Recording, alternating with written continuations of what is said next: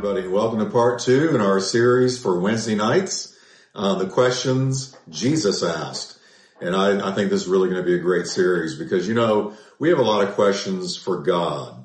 Have you ever asked God, where were you? Or why did you let that happen?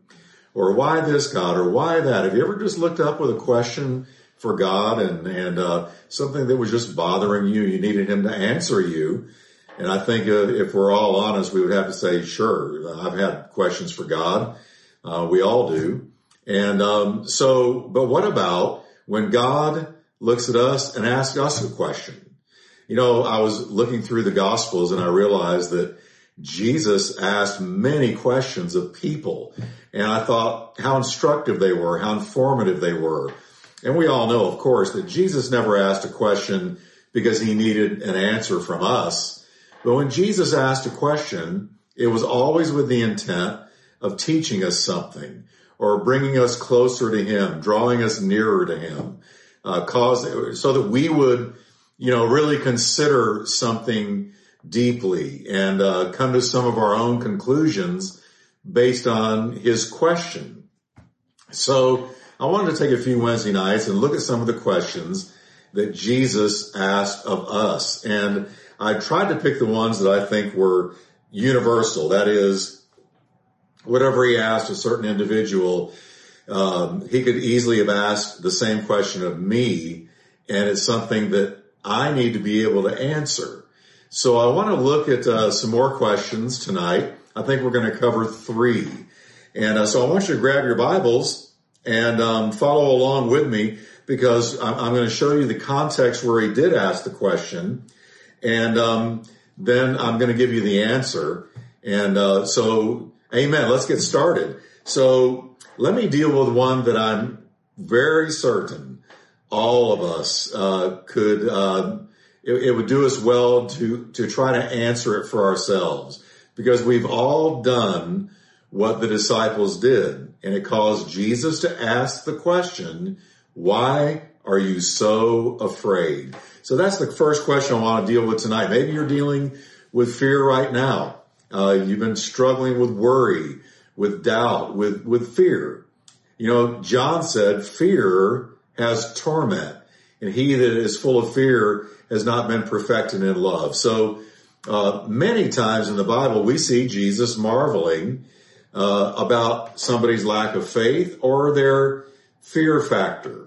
And so I want to deal with the question, why are you so afraid? And I want to go to one example where Jesus asked the question, very familiar story that you're probably familiar with if you've been saved long at all. And it's Matthew chapter 4, verse 35 and 40 through 41. And it's about when the disciples were out in the sea and the storm rose up. So let's read about it. It says in Matthew 4:35, on the same day when evening had come, he said to them, let us cross over to the other side. Now when they had left the multitude, they took him along in the boat as he was. So they got into a boat, took Jesus with them, and other little boats were also with him. And then verse 37 says a great windstorm arose, and the waves beat into the boat so that it was already filling with water. That's scary. So verse 38 says, but he was in the stern, and Jesus was asleep on a pillow. And they awoke him and said to him, Teacher, don't you care that we are perishing? Then Jesus arose, stood up, rebuked the wind, said to the sea, Peace, be still. And the wind ceased, and there was a great calm. But he said to them, and here comes the question, why are you so afraid?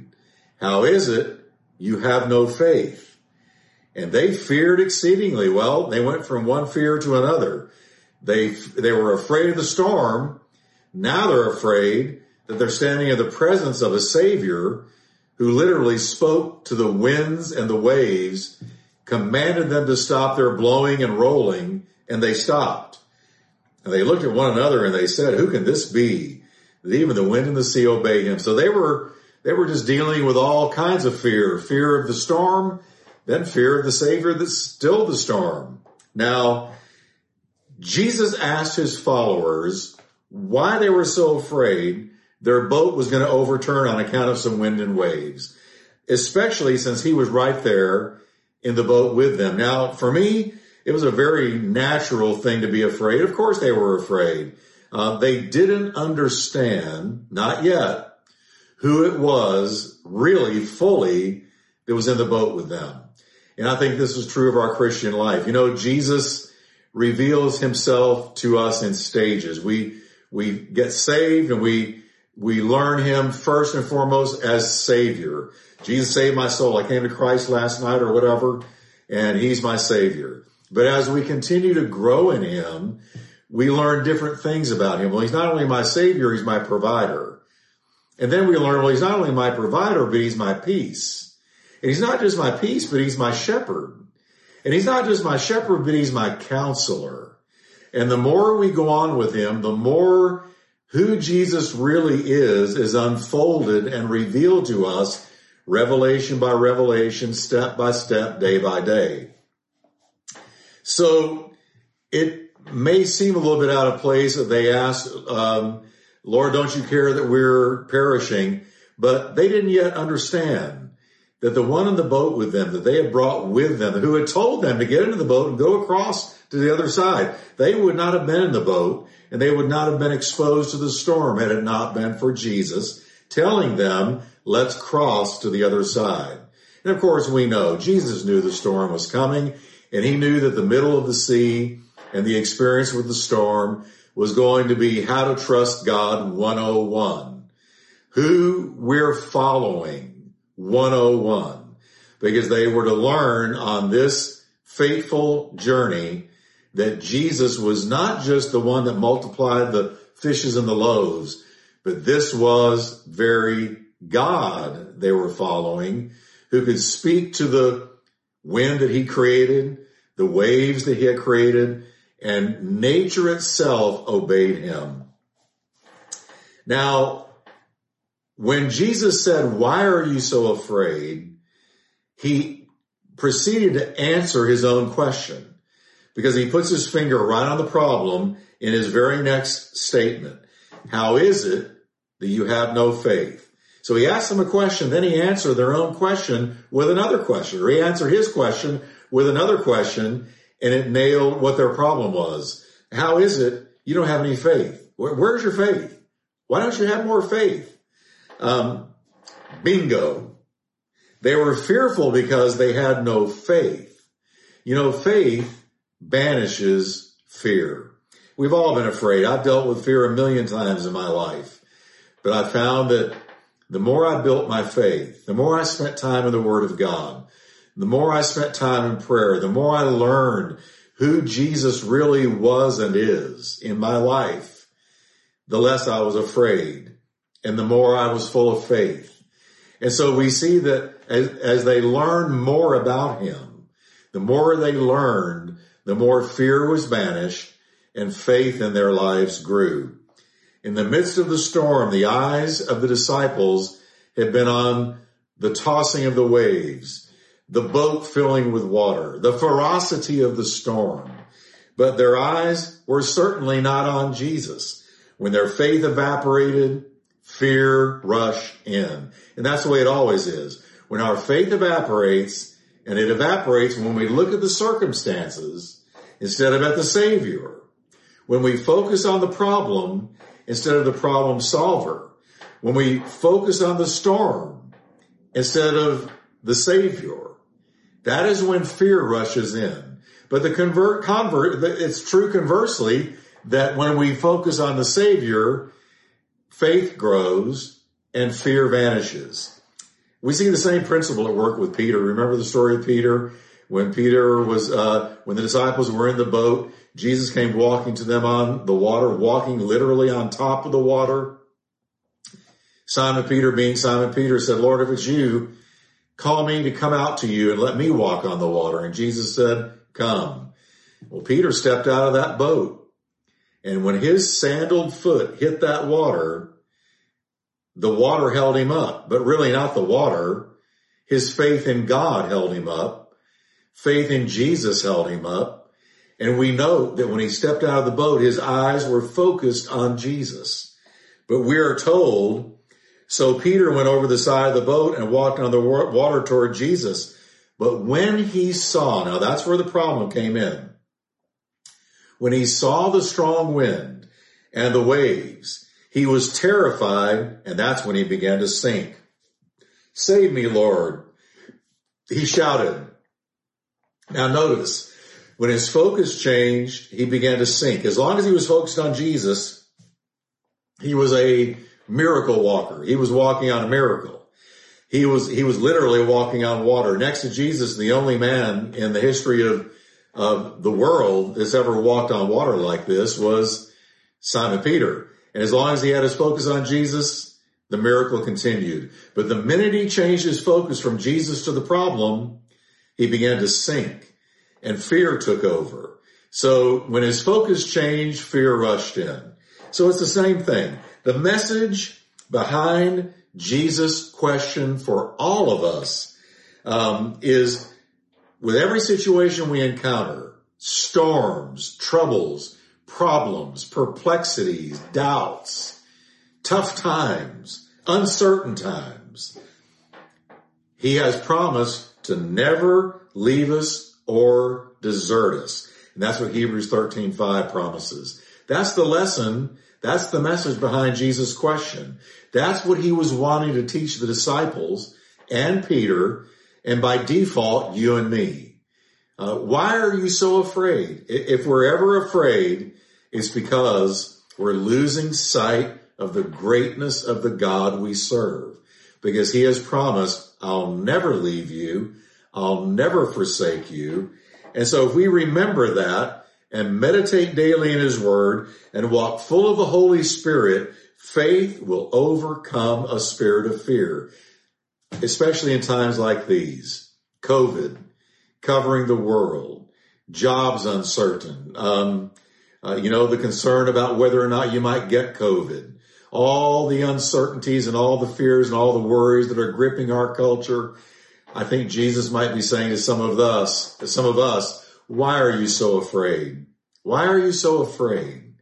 Did I not promise to take care of you? Did I not promise to provide for you? So I want my answer to be, and I know you want your answer to be, forgive me, Lord, for fearing that anything is stronger than you or outside of your control.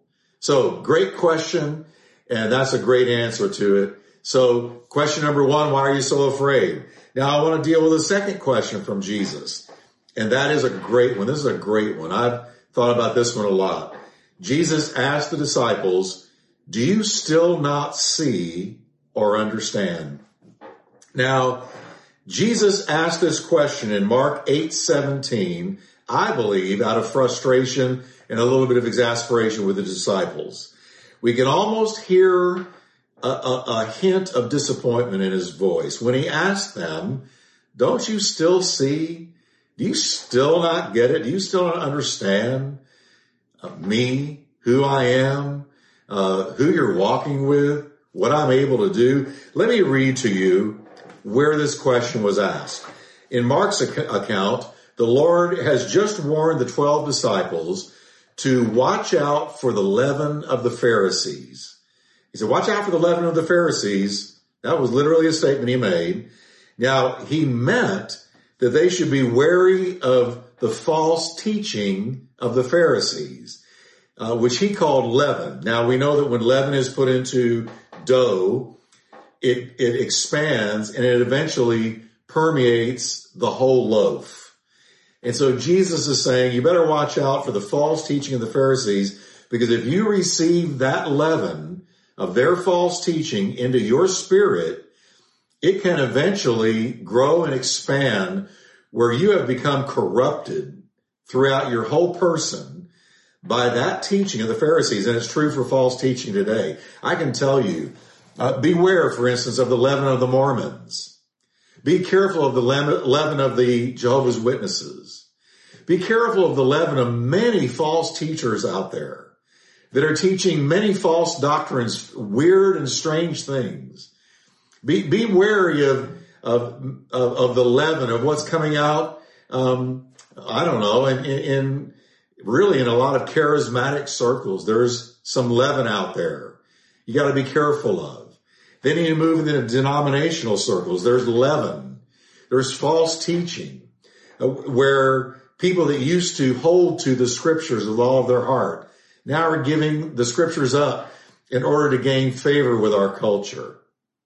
And there's leaven out there, false teaching. And he's saying, Jesus is saying to them, be wary of it, because once you receive false teaching into your spirit, it has the ability to expand and permeate your whole being until your whole life is messed up from what you have listened to and received as teaching from a bad source. But the disciples, when they heard Jesus say this, they immediately thought he was talking about how they had forgotten to bring bread for the journey that they were on. But no, he was attempting to teach them spiritual things. So Jesus' exasperation boils down to this. No matter what they saw him do, his disciples still didn't get it. That was the exasperation. That was what was frustrating the Lord. No matter what they saw him do, all the miracles they saw him perform, they were still thinking, wow, he's mad at us or bugged with us that we didn't bring bread for the journey. And Jesus is trying to say to them, hey, don't you know by now I'm not worried about how much bread you have? Because haven't you seen me provide bread for the multitudes out of a few fishes and loaves? They'd already seen him multiply fishes and loaves to provide for 4,000. They'd already seen him break 5 loaves and 2 fishes and feed 5,000. They'd already seen him cast out devils, heal the sick, open blind eyes, do all kinds of miracles for people, heal the deaf and the mute. He'd already done all these things. And yet they didn't even have the faith yet that if they were in a pickle and they didn't have enough bread, Jesus would multiply the bread they had. No. So they weren't even able to hear his spiritual teaching because they were so caught up in unbelief about his ability to provide for them. So Jesus is saying, do you still not understand? Do you still not get it?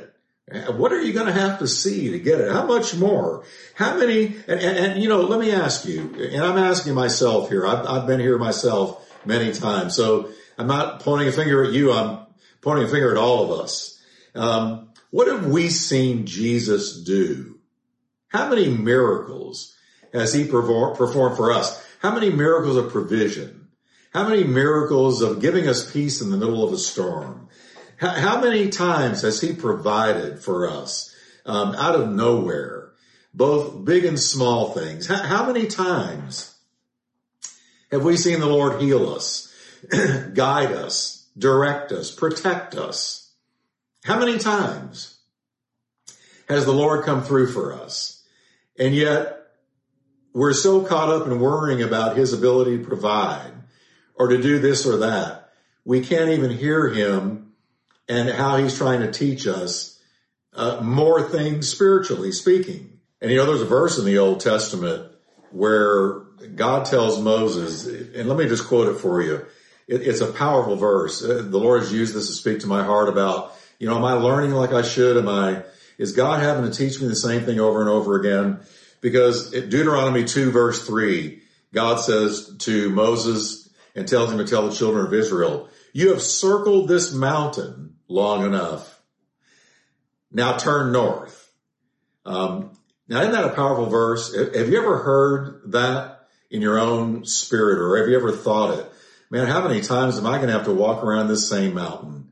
How many times am I going to have to learn the same lesson? And we can almost hear Jesus asking us the question, how do you not yet understand? You know, because here's God essentially saying to the people, you've been walking in circles. And how long are you going to have to learn the same lessons? And aren't you ready to move on? Because I really want you to move forward, get down the road, quit walking in these circles. And sometimes to stop walking in the circles in monotony requires us learning and getting what the Lord is trying to teach us. And so it's time to move forward. I wonder how many Christians that should be moving forward in God's will are stuck in the rut of just going in circles from not learning what God has been trying to teach us. Simple things like get in the Word daily. Develop a consistent prayer life. Trusting God to come through for you in a time of need without being all tied up in knots of fear and worry. When are you going to get it? I can hear Jesus. Why do you not yet understand? So it's a great question. And here's my response to the question, and I'm sure it's your response as well. Open my eyes, Lord, to see you for who you really are, and to never again doubt your presence, your power, or your provision. I do understand, Lord. I do get it. I do know who I'm walking with. And I know you're never going to fail me, and you're never going to forsake me. So, amen. What a great question. Do you not yet understand? And what a great way to respond. Amen. All right. Let's just deal with one more. And I think this is such a pertinent question for our day. Jesus asked this question of a man that came to him with a question. He said, what does Scripture say? Now, let me give you the context. We read in Luke 10:23-28 that an expert in the law one day stood up to test Jesus and asked him what he must do to inherit eternal life. What must I do to inherit eternal life, Lord? Well, Jesus looked at him, and instead of answering his question, he asked him a question. So he answered his question with a question. And Jesus asked him this one. What is written in the law? How do you read it? Now let's remember, all there was back then was the law. When Jesus asked this question, that's all they had was the Old Testament. The New Testament had been written. Not one word of the New Testament had been written. So Jesus is pointing him to the Old Testament. And he's saying, what's written in the law? Tell me what's in the Word. You answer your own question. What is in the law? Now, I want you to note that the man said, love the Lord your God with all your heart, soul, mind, and strength, and love your neighbor as yourself. And he quoted the greatest commandment. Jesus said, do this and you will live. So the man found the answer to his question by going to the Scriptures he already knew. Now we note that Jesus' question to this expert in the law was not, what do you think? Or what do you feel about this? What is your heart telling you? He didn't ask anything like that. No, for answers to the hardball questions of life, Jesus always pointed people to the Word of God. Folks, I can't tell you how important this is. Please hear me on this. If I reach the end of my days or when I reach the end of my days and I go before the Lord and I give an answer for how I pastored my church and the Lord judges my work, and it comes out that I did not lead you, teach you, encourage you, and exhort you to learn the Word of God and to always get your answers from the Word of God.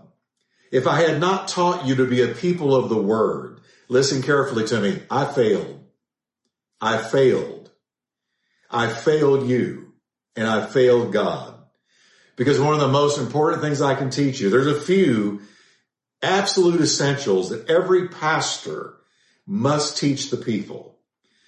To pray, that's a big one. To be saved only through Jesus Christ, that he's the only way, truth, and the life. There's no other way but him. He's the unique, one and only begotten Son of God. But one of the key essentials every pastor should teach the people is to go to the Word of God, know the Word of God, live in the Word of God, walk the Word of God, talk the Word of God, understand the Word of God, Saturate your mind in the Word of God. Be a people of the Word. Know the Scriptures better than you know any other book in the world. Know your Bible. Jesus felt that way because he was always pointing people to the Word of God. He said, you search the Scriptures, thinking that in them you will find eternal life. But they speak of me. He taught us that the Scriptures, the sum total of the message of the Scriptures was to teach about him. He was always pointing us back to the Word of God. When he was walking with the two men on the road to Emmaus, what did he do? It says he opened up the Scriptures to them. And beginning with the law and the prophets and Moses and all of that, he opened their understanding to the Scriptures. He pointed them to the Scriptures and explained to them how the Christ must suffer and die the way Jesus did, and then rise from the dead, and that all of that was found in the Scriptures. So to clear out their confusion and to banish their fear, Jesus took those two disciples on the road to Emmaus straight to the Word of God. And that's the way Jesus always did. Jesus said, thy word is truth. So we must be a people of the Word. And if there was ever a time, I think, for pastors to particularly be sharing this with their congregations, it's now. That Scripture in this day of rampant deception, and I mean rampant. You know, Jesus warned when the disciples asked him, what will be the sign of your coming? The first thing out of his mouth was, beware lest any man deceive you. And 4 times in Matthew 24, Jesus warned against deception, false Christs, false prophets, false teachers. And so here, Jesus again, when he says to this man who asked him, what must I do to inherit eternal life? He says, what do the Scriptures say? What do they say? You know, the Bible is referred to as the living Word of God. The Word of God is alive and powerful, sharper than any two-edged sword. Hebrews 4, verse 12. 2 Timothy 3, verse 16 and 17. All Scripture is God-breathed. All of it. All Scripture. From Genesis to Revelation, all of it. It's all God-breathed. It's breathed out of God. And is useful for teaching, rebuking, correcting, and training in righteousness, so the servant of God may be thoroughly equipped for every good work. Do you want to do a good work for the Lord? Spend time in the Scriptures, because it'll equip you to do that good work.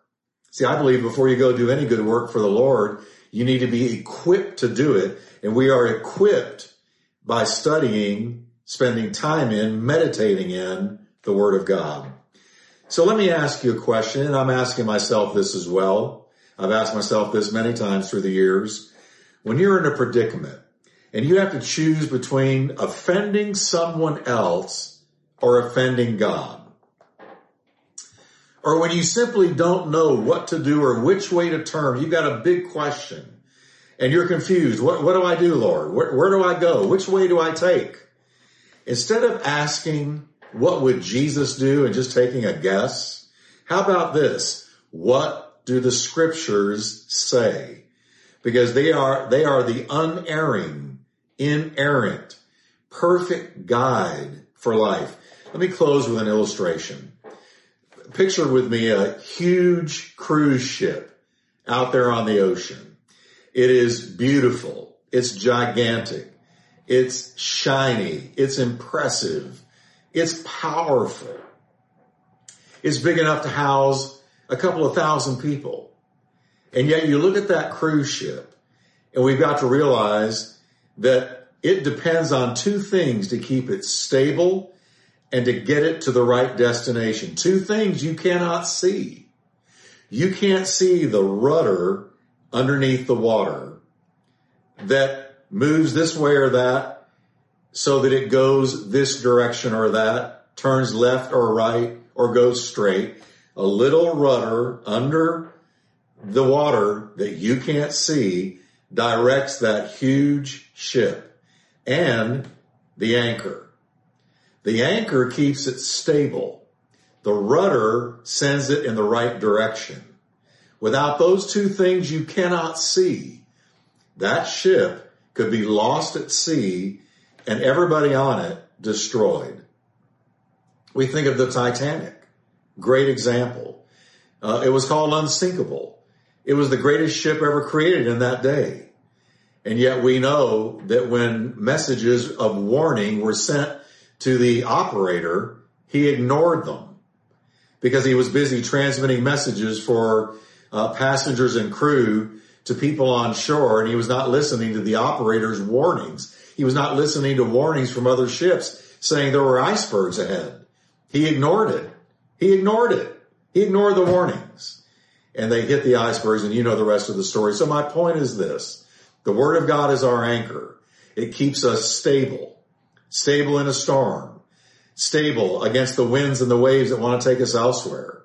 It locks us down like it holds a ship in place. And the Word of God is our rudder. It assures us that we're going to go the right direction. The word will tell us go left, go right, go straight, or don't go at all. The Word of God will tell us that. And that's why we need to hear Jesus. What do the Scriptures say? Whatever you're facing in life today, what do the Scriptures say? Are you wondering about marrying somebody? Are you wondering about moving? Are you wondering about a job? What are you wondering about? What are you praying about? Well, listen, I believe you ought to pray and you ought to believe God for His instruction. But the primary mode of direction, if you want to know the will of God for something, the number one guide is the Word of God.